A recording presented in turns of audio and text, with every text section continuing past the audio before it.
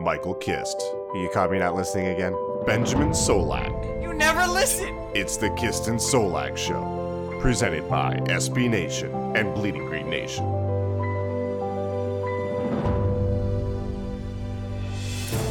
You are flying high on the Kist and Solak Show. This is episode 137, brought to you by the fine folk at SB Nation and Bleeding Green Nation. I am your host, Michael Kist. Follow me on Twitter at Michael Kist NFL. That's K-I-S-T. As always, joined by the best doggone co-host in the game, Mr. 9-year streak without a bad day. He is Benjamin Solak. Follow him on Twitter at Benjamin Solak. That's S-O-L-A-K. Ben, how you doing, brother? Everything is delicious. I just noticed that I don't, I'm one of these people who, I just, leave unopened emails in my inbox and, unopened texts in my inbox, right? People get very upset with me. I don't care at all. I have 1,111 unanswered emails. This is thrilling. Oh, my God. No one is allowed to email me, or I'm going to have to continue to start opening emails now, which is a shame. But anyway, this is the exciting thing that's happened in my day. How are you? What a popular guy you are. That many emails. Think of the wonderment contained therein. And all the possibilities.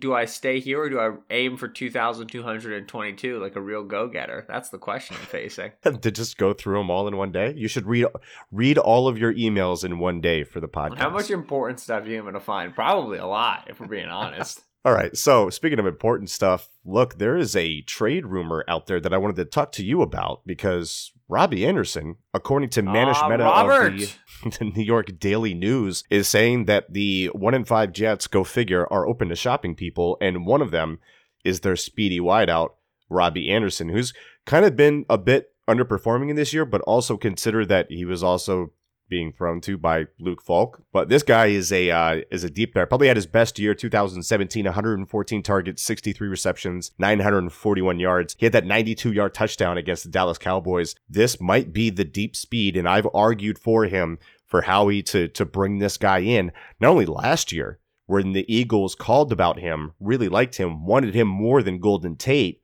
New York Jets were not ready to deal him, but right now he's on his restricted free agent tender, $3.6 million, does not have a new contract yet. 3.6? So he's possibly going to walk. Spotrac has 3.1. It's not like this matters or that I care. I just didn't know that was a number. Either way, 3.6, 3.1, they're both cheap numbers. You know, the Eagles will probably want to lock him into a new contract, possibly, unless it's like another third-round pick swap for a comp pick when he goes somewhere else and gets paid, because the wide receiver market is stupid every offseason. But even as a rental or a possible long-term deal, what do you think of the prospects of bringing in Robbie Anderson from the Jets to the Philadelphia Eagles? That's some juice to this offense. If we want to draw the line here, so Robbie Anderson is a Temple product who's now in New York. Is obviously captained by Joe Douglas. They tried to trade for him last year. The story goes they offered the 3. Yep. New York wanted a 2, and accordingly they sent the 3 to Detroit for Golden Tate. So Philly product has been interested since 2018, and then you fold in the fact that Deshaun Jackson remains not on pace to return this week, and but it's just probably next week for the 4th week in a row. And even if he does return, he's not going to be 100% at any point. The guy needs surgery, really, at the end of the day. Well, I think the whole thing with the prolonged recovery is that they're trying to get him to 100%, I would imagine. Well, Doug said that he just wouldn't be. Okay, well, that's sad, Doug. But it is. You know what I mean? Then, certainly, if you're at a point where, if Deshaun is never going to be 100%, then Robert, come on down. As Mike said, Robbie Anderson, a player who is known best for a deep threat, has a career 15 yards per catch, I believe it is. He runs a sub 4.40. He's now 26. I believe he's 26. 26. So this profile is not only as a guy that you want to add for the immediate, but a guy who you might want to add for the long term. The big complaint with the Eagles receiving core is that it lacks speed. Robbie Anderson's going to cost you about $1.5 million over the remainder of the season, and he's speed. And if you're even able to add a 80% Deshaun Jackson back into the fold, there's room for speed on both sides of the field. I'm here to tell you. Is there? I mean?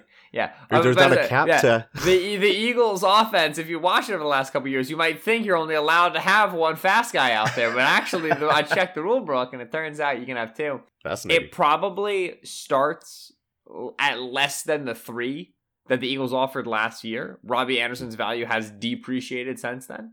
But I wouldn't be surprised if it ends up back there. Of course, it is a different general managing staff that you're negotiating with here. You got to think, too, that the Jets know that when he hits the market, someone will overpay for him.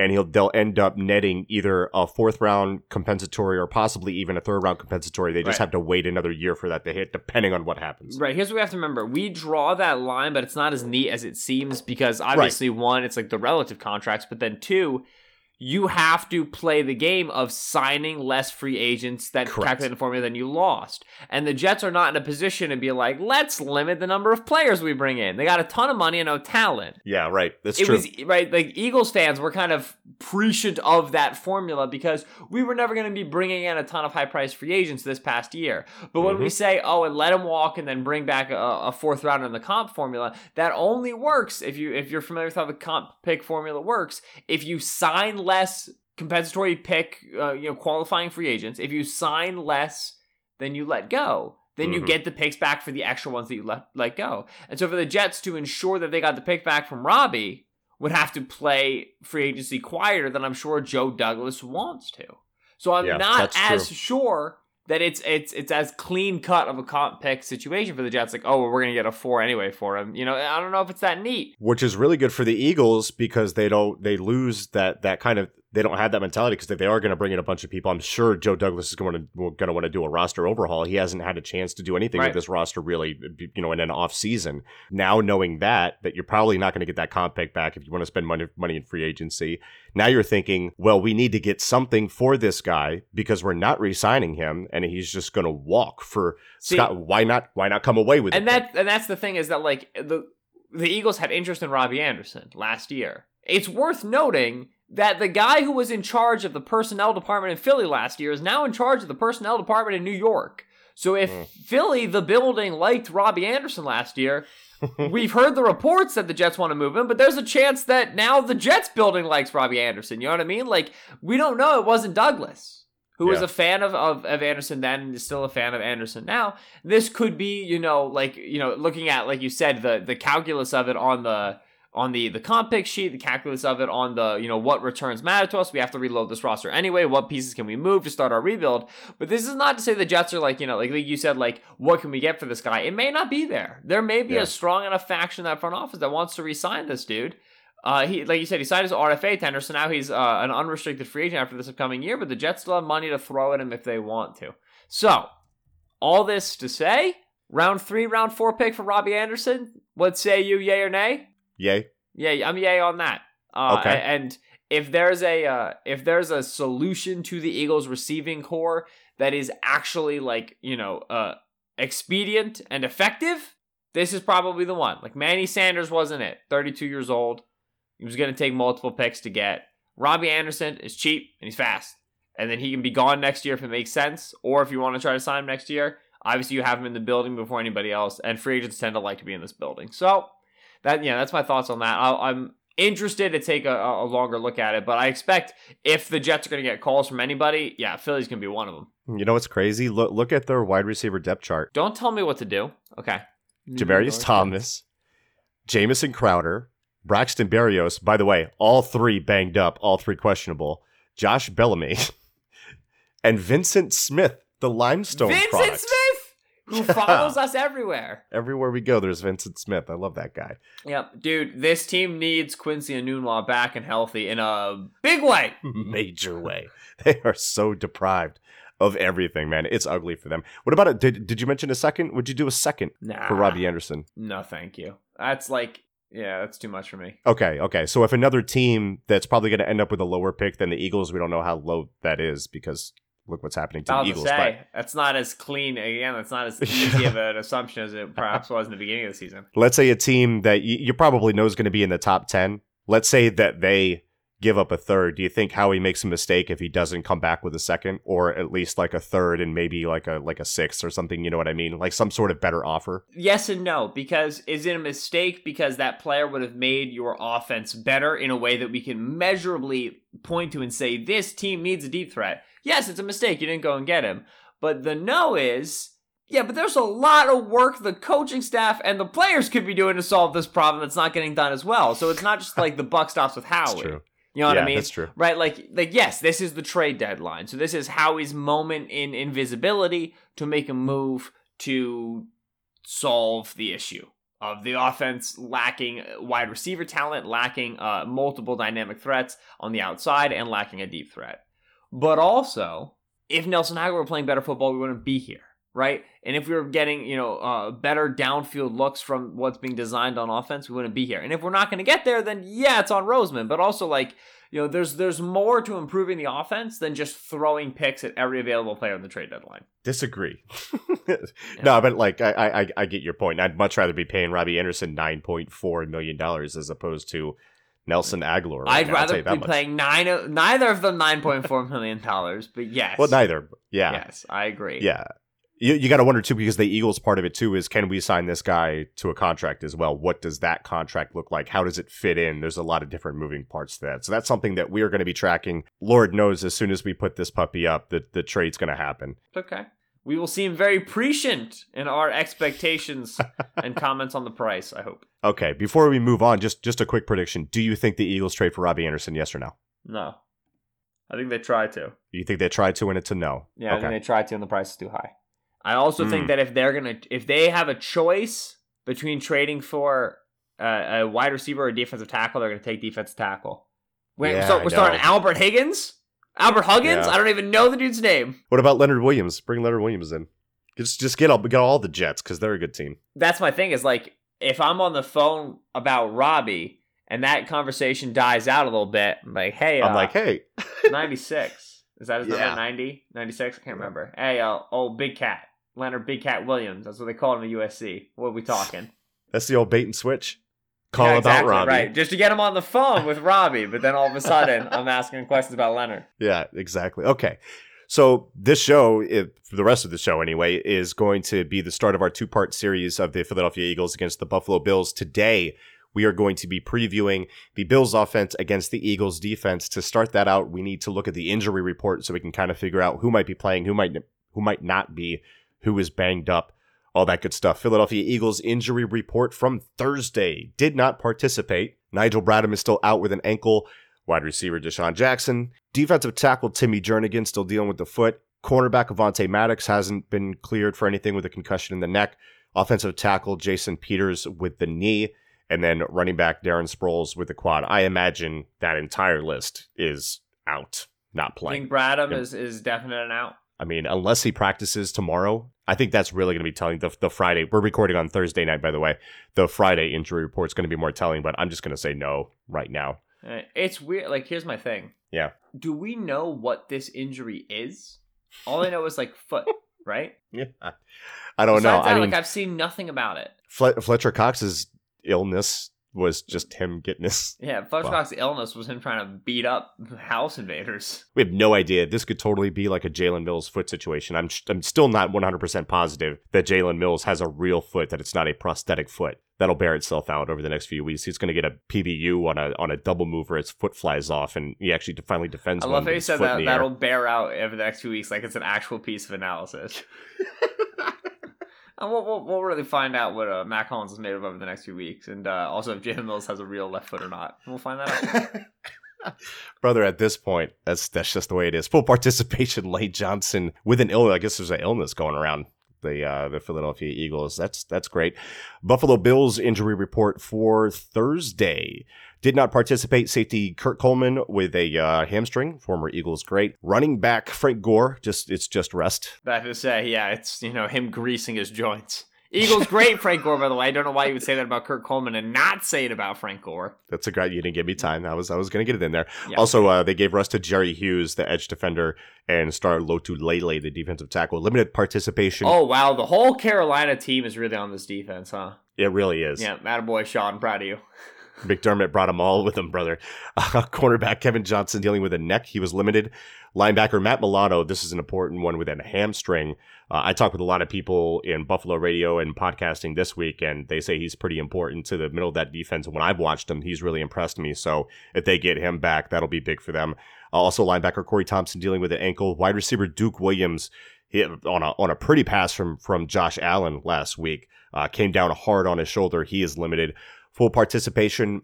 Linebacker Lorenzo Alexander with rest. Why is that? Why are they listing that as rest? What is this? John Brown with rest? He fully participated in a restful fashion. What kind of rest is that? Anyway, I'm going to ignore all those. Patrick DeMarco, their fullback. We might have to talk about some 21 personnel. He's dealing with an ankle, and Quentin Spain, the guard, with a foot. So I think Matt Milano is the biggest one there, especially for their defense. But we'll get into that in the defensive preview. Ben, any other takeaways from the injury report as a whole before we move on? Next time I go to bed, I'm going to say I'm about to full participate in this rest. About to full participate in this rest for an evening. Let me tell you. No, I would be a limited participant in the family movie as I scroll through Twitter. Right, the big one I'm watching for is Bradham, as I said, because I mean this, and then you said we got to talk about some 21 personnel things. I don't really know what the plan is at backup fullback, which is a whole thing I just said in the 21st century, might be for the Buffalo Bills, but this team. You've heard us say on this podcast before, this team is going to try to put 7 to 8 offensive players in the box. They're going to bring in 2 backs. They're going to bring in 2 tight ends. And that means that Schwartz is going to put 3 linebackers on the field. And there's no Nigel Bradham. That means Kamuga Hill, Nate Gary, and TJ Edwards. And that's not going to go well. Let's start this out by recognizing that I'm sure there are going to be Bills fans listening to this, and shout out to some of those in Bills media that have had me on their shows after I've been pretty critical of the Bills, especially of this offense, because I called them a paper tiger when they were 4-1. I called their offense inept and laid out why I thought that was the case. I still think it's the case. You run down the list, 23rd in DVOA, 22nd in points per game. I mean, you talk about the Eagles' early offensive struggles. Buffalo averages only 9 points in the first half. 20th in touchdown drive frequency, 24th in third down conversions. Their saving grace is the 5th ranked rushing attack per DVOA. Their offensive line is first in adjusted line yards per Football Outsiders, which we'll talk about. And they're second in the red zone. But what the red zone efficiency tells me, if they're second there, they're just not getting to the red zone because otherwise their points per game would be much higher. So they're stalling out. But I got to be careful here before it sounds like I'm puffing out my chest here, because the Eagles defense has given up 24 and 27 first half points the last 2 games, 38 and 37 total. The only opponent that they've held under 24 points this season has been the Luke Falk-led Jets. So let's not get too cocky over here. Doing right now? I don't know. Is he even on a practice squad somewhere? Let's find out. Is he beefing up? Is he eating a bunch of peanut butter and jelly sandwiches and trying to be a backup fullback for DeMarco? He's a free agent. The starting quarterback for the Jets was cut when Sam Darnold came back, and nobody even wanted to sign him. Did he didn't get drafted in the XFL draft? That's a shocker. Not that I see. Look, this is weakness versus weakness, and for all of its faults at whatever point in time, the Eagles typically have a top-tier red zone. They rank 17th this year, so it's hard for me to be confident about this game, especially when you throw in the fact that the defense can't tackle, as we talked about in the film review show, grading 28th in the league as a team in that regard per PFF. So as much as I don't like this Bills offense, I don't know how much faith I have in the Eagles defense. Ben, what is the feeling about this game coming into this? In the beginning of the week, I said, I don't really have much of much, as you said, like faith in Philadelphia at this point. Kind of rode with them in a game in Minnesota that was going to be tight. Rode with them in a game with the Cowboys that was going to be tight. And it turns out both those games weren't tight. And now here's a game with Buffalo that should be tight. I'm nowhere. You know what I mean? And what it goes back to is like we project positive change off of the previous week's issues, but we've been discussing the same issues for the defense, especially over the last month. So there's not really much more positive change to be projecting when you hope that they match up favorably against a team like the Buffalo Bills. Now, the Eagles have not lost 3 games in a row since 2016. The rookie year of Carson Wentz in the first year of Doug Peterson's tenure. They never lost 3 in a row. In 2017, which obviously they lost like 3 regular season games. But then also they in 2018 even, they were fits and starts, but they never dropped 3 in a row. And the Bills are kind of putting them in that spot right here also, as we saw in the 1-2 game against the Packers. The Green Bay was a 3-0 team, was a class of the NFC. The Eagles were in a spot where they needed to get a win to get back to 500. They needed a get-right game after some discombobulation, and they got it. Now, you're asking the team to get up again before even the first half of the season for a second get-right game to fight back to 500. Eventually, you run out of capital there, right? That you usually only get one of those. It's tough to get two, and it's especially tough to get two when you're not even tight to the end of the season here, and you can see the finish line. And so I'm not super sold that the Eagles are gonna necessarily come out and get right and right the ship and show the team that they're supposed to be. I think we're getting closer to this is what their identity is right now, while they're still dealing with injury and uncertainty of the cornerback position. A terrible, devastating injury at the defensive tackle position. Thin cores at linebacker, and then an offense that's struggling to find an identity. So this might just be who they are right now. We'll see if they're able to get people healthy, add a couple players in the trade deadline. Maybe that will help them, return back to what we expected them to be. So yeah, not a ton of faith either for me from the Eagles side of things. And when it comes to specifically what we're going to see against Buffalo, you say weakness against weakness. Yeah, Buffalo's 24th in offensive points per game. And the Eagles, like you've said, over the past few weeks have been especially bleeding points. The way that the Bills run their offense is not as conducive to stressing corners as, say, the Cowboys was, and as, say, what the Vikings came out and did, right? The Vikings came out and ran, play action sets and 2 wide receiver route concepts and deep shots. When the Bills come out for play action, they're trying to work tight ends and slot receivers. Well, Philadelphia's better against those positions historically and especially this year. Right now, their titular outside receiver is John Ross. And Ross is not John Ross, John Brown, my apologies. They're both fast, they're both small. Ross has been a relative... Oh, that did Ross again. Brown. John Brown, Smoke Brown, has been a relatively consistent target for them. He's at 80 yards per game. He's catching over 70% of his passes, 14 yards per reception. But there just isn't much consistency in terms of Allen and Brown's connection down the field. And then everybody else, they've since cut Zay Jones, who's still 4th highest in the team in targets after being cut.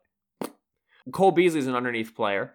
Dawson Knox, they're trying to get him more downfield looks. Allen's really struggling to throw anything outside the numbers to him. Yeah. And then after that, it's back touches. And that's the thing about Josh Allen, is that if he doesn't have it deep, he doesn't always feel the need to hang in there. He very infrequently works to a second read, developing across the intermediate levels of the field. If he's looking deep and he feels like he doesn't have it, it's tuck and go. And I admire that about the Bills offense. I think that's the correct way to coach around a player like Josh Allen. Yeah. But it does inherently introduce the question of, is this offense markedly, notably, importantly bad enough at the one thing the Eagles really can't do, which is cover deep down the field with their corners, that the Eagles defense won't give up 30 points in this game? Yeah, right. I wouldn't put my house on it.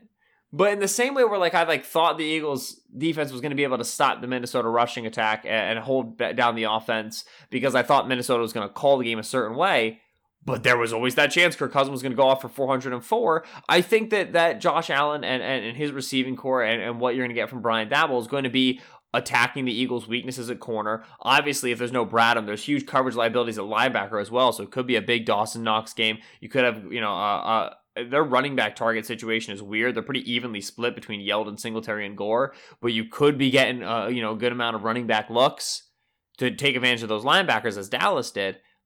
So I still, I think that the Bills are going to move the ball the same way the other teams have been able to move the ball. I still think the Eagles' defense is going to generally be a liability, going to bleed points, going to bleed yardage. But I do see a reality where the Bills kind of continue to smash their head against big boxes because they try to go big to run the football, and that's going to introduce the Eagles' numbers into the box of what they want.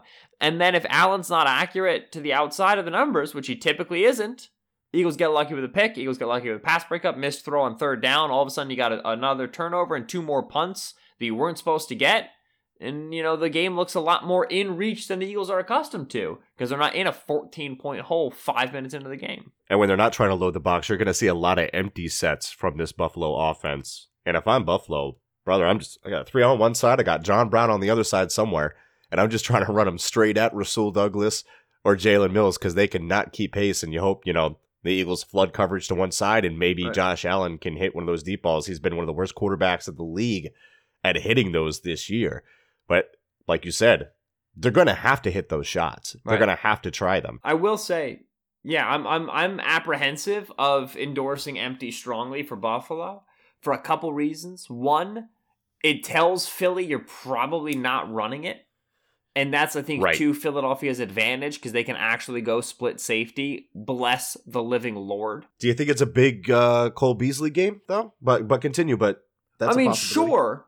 But again, like, I'll put it to you this way. If it's a big Cole Beasley game isn't like 30 points. Right, here's my thing. If it's a big Cole Beasley game, that's a win for Philadelphia. I agree. I'm so fine with Cole Beasley beating us, right? Because Beasley's had good games against Philadelphia before, right? But we're talking about what, like 10 catches, 80 yards, and a touchdown, like a big Beasley game, right? Like, and even if it's huger than that, even if it's a career game for Beasley, I would rather Beasley nickels and dimes the Eagles defense to death, and they have every opportunity to make a tackle short of the sticks, and they have every opportunity to get physical with him within 5 yards, versus John Brown having 3 catches, I got the name right, for 125 yards and 2 touchdowns. That's the fear, right? Exactly. Like, at this point, beat me any way you want, as long as it's not with the freaking outside receivers. Let's take that away. Let's force something else, right? Yeah. So that's kind of my thought there. Now, Beasley's career game is 11 target, 9 reception, 112 yards, and 2 touchdowns in that overtime loss. Oh no, this was 2015.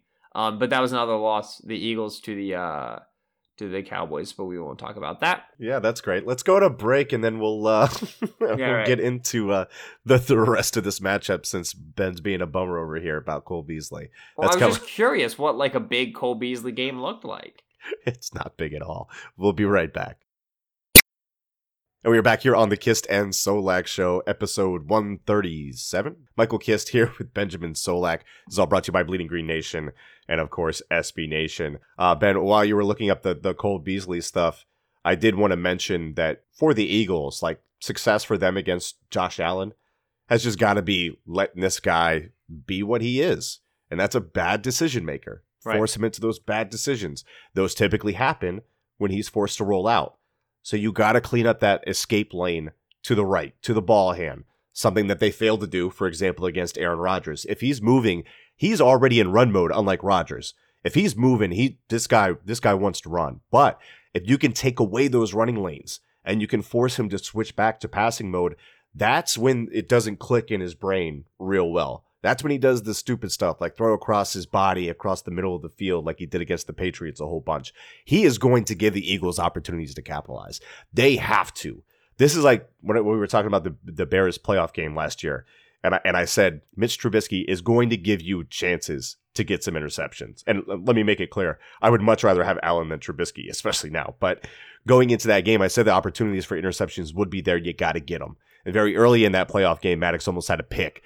Make the most of the chances that he gives you and set your offense up with some short fields, because they're going to need it against the Bills defense on the road to be successful, in my opinion. Yeah, so the story of the book, which is not how that expression goes, the book on Josh Allen, as such, number one, he's going to run it on pass plays, and he's going to get design run plays, right? So we have to be cognizant of, and I know I said against empty, the Eagles will be able to go split field because they're not going to be afraid of the running game, but you still have to watch out for what Josh Allen's going to do. They will design power runs for him, multiple pullers, and he's a big dude. He's Carson Wentz's size. He'll come up and he'll hit you, and they'll send motion. John Brown. Who's the other guy they like to send in motion? I'm trying to remember. Is it McKenzie? Oh, yes, thank you. Yeah, I was about to say it's the returner. Isaiah McKenzie. So these are nifty dudes who can make the first guy miss and have some home run speed. Those players, they will send a motion on jet looks, even with players in the backfield. And now it's a split zone look. It could be a jet sweep, back away motion, which is really deceptive for linebackers, especially ones whose names rhyme with Gate-Nary. And then all of a sudden, Josh Allen's got the ball, and it's a one-on-one in space with a safety. And the Bills like that matchup, and rightfully so. So so you have to be cognizant of the run. As a passer, very simple, right? If you are able to eliminate the first read, terror, right? And I talk about eliminating the first read. It's a valuable framework for all quarterbacks. Carson Wentz is one where I think it's specifically important. For Josh Allen, it's paramount. It is Josh Allen. It's the crux upon which the seesaw swings, right? if you are able to eliminate Allen's first read, you're going to force him, number one, to reset his feet to the field to identify his second read. This does not go well for Josh Allen. The metaphor that I had for this, I told Mark Schofield on the QB Sco show. I said pocket management is the quiet art of subtle movements, and Josh Allen's is breaking all the noise ordinances in his neighborhood because he's an elephant back there. I was about to say, right? Yeah, no, he's a rhinoceros banking, you know what I mean? There's a lot of steps going on. So you're going to ask him to reset his feet. And then number two, he's going to now have to process post-snap. And I love Brian Daboll. Brian Daboll is a good offensive coordinator. I have long held the theory, I agree, which I don't expect people to agree with me on, but I don't care. Sean McVay.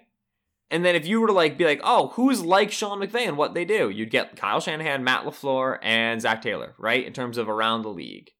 To me, you should throw Brian Daboll in that mix. Because the use of empty formations, the use of tight and nasty alignments, so tight bunch, reduced formations to force cover 3, the use of jet motion to widen the defense, McVay and Daboll are two of the best, if not the best in the league at these items. Daboll is not as reliant on his own scheme, and that is in large part because of what he has at running back in Frank Gore, in Devin Singletary, and in Josh Allen. And he's also not as neat and clean cut on the under center play action running game versus the shotgun drop back empty game. You know, they'll conflate those tendencies more, so he's not as austere as McVay along those lines.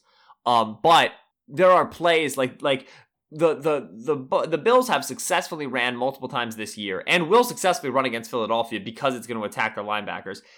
Play action dagger out of a trips reduced set. Mm-hmm. It is McVay, and it's the same play, and it's a bread and butter play for them on 3rd and 7. It's the same play. And McVay is boy genius, and Brian Daboll's just some dude in Buffalo, right? And so this is just to say that I think Daboll really, really deserves more and more looks in the sun than he gets. That's dangerous too with Brown, because I saw them hit that in the film when I was going through Brown's receptions. They hit a dagger like that to him, and I'm thinking with the way that the Eagles have struggled to overlap zones and get connected, you get John Brown coming across the middle of the field, that guy that might be a house call. Yeah, right. And then the thing is oh, don't worry, Andrew Sendejo will be there to tackle him. Well, you know what I mean? Screw it, they're just done. So exactly. all this to say, take away Josh Allen's first read. Well, he has a offensive coordinator right now who's best at getting him to his first read, better than anybody he's had coordinated offense for him before. And critically, it's not a first read that's a quick breaking slant. This team does not run slants. I think we need to have a conversation about this. Allen can't throw them, so they don't run them. Which, for a West Coast offense not run slants is it's like driving a car with 3 wheels. It's amazing. Yeah, he's been pretty accurate in the short to intermediate area, but for some reason with slants, I don't know if it's just the speed at which they're carrying it a certain direction. I don't know what it is. It just does not click with Josh Allen. He likes routes that ride and break vertically as opposed to horizontally. If you give this guy a hitch instead of a slant, do it. I mean, even when they run dagger, Brown does not go flying across the middle of the field. He'll sit versus zone and just hit him on a line, right? And so Allen does not seem to process horizontal flight paths nicely, which, man, if only we could have told this from his Wyoming film. So he's right. So right. He's better at throwing those hitches. And what I will say is, we make these claims. They're not blanket claims. You know what I mean? There was a throw against Miami where they were running one of those. Oh man, I can't. Why they were running a similar concept to leak, right? They had a deep cross going behind 2 verticals. Beautifully layers a ball, like the Dallas Goedert touchdown. Beautifully layers a ball to one of his tight ends. Can't remember who. And it was a very nice throw, on the run, footwork dropping, everything was great. It's just from a consistency perspective, it's not there with Allen. So, we don't want to disparage him too much. All this going to say, not only does Daboll give him his first read frequently and effectively, he gives it to him vertically.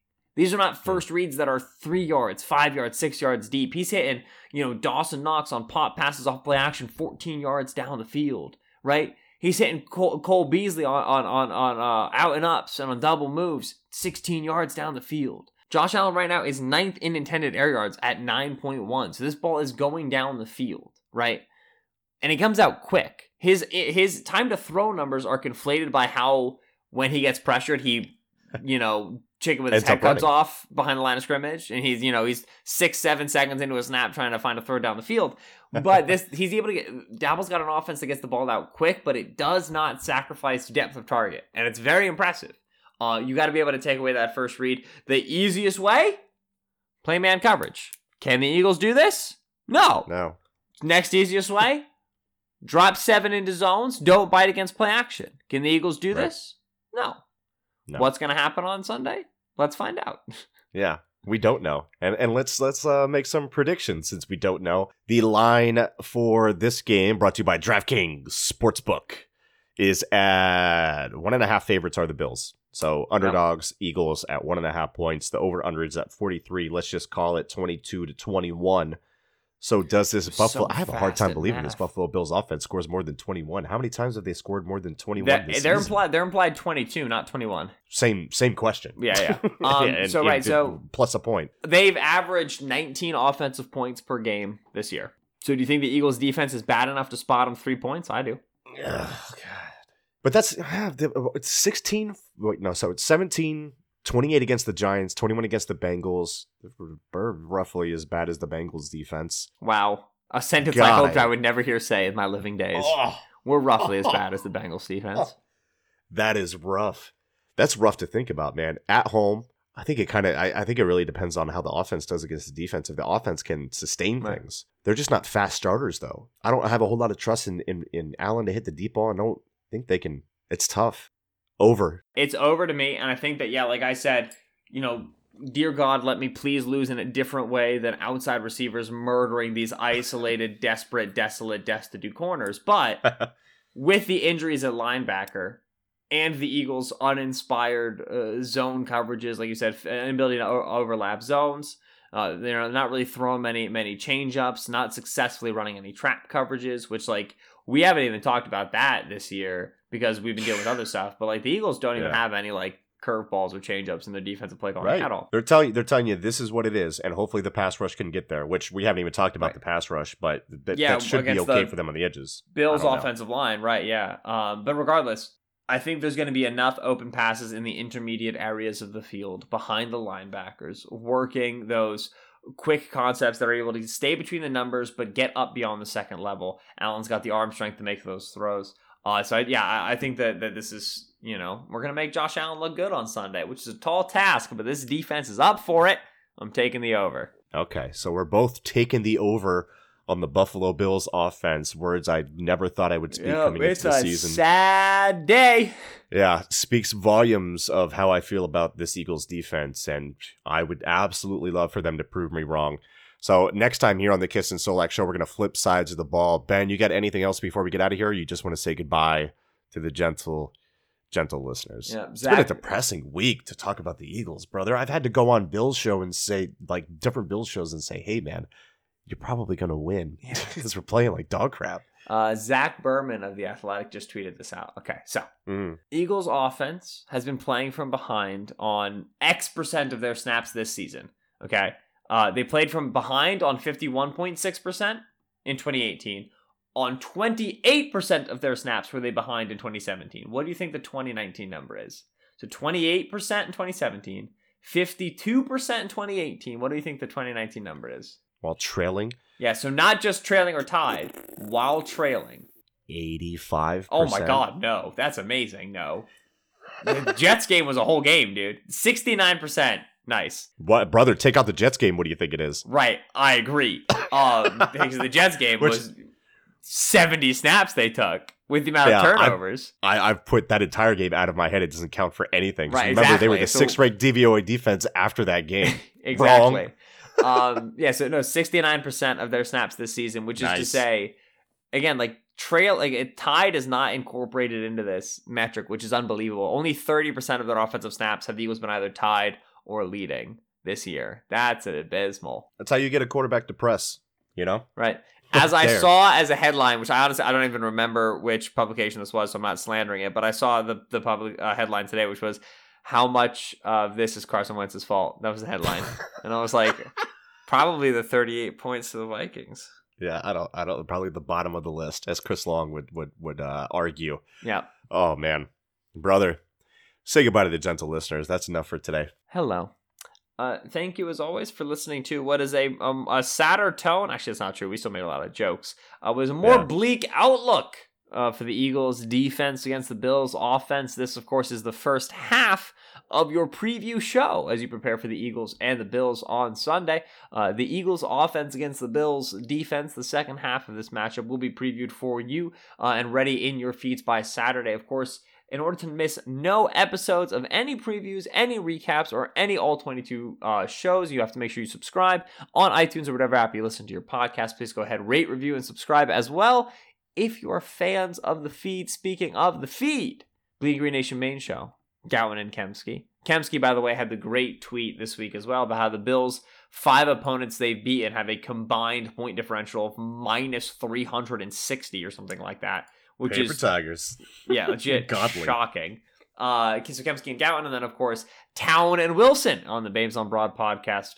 I would also doubly recommend that you subscribe, because if and when the Eagles make a move at the trade deadline, which is this upcoming Tuesday, I believe the 29th, we will hopefully get you guys prepared for that very quickly with our recap show. And so make sure you're subscribed, because we could always be dropping one of those fresh emergency pods. He's been Michael Kist on Twitter at Michael Kist, NFL, it's KST. I've been Benjamin Solak on Twitter at Benjamin Solak, that's SOLAK. We will catch you tomorrow. We all we got. We all we need.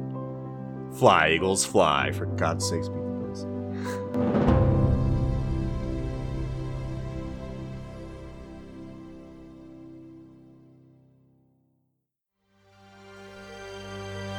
BGN.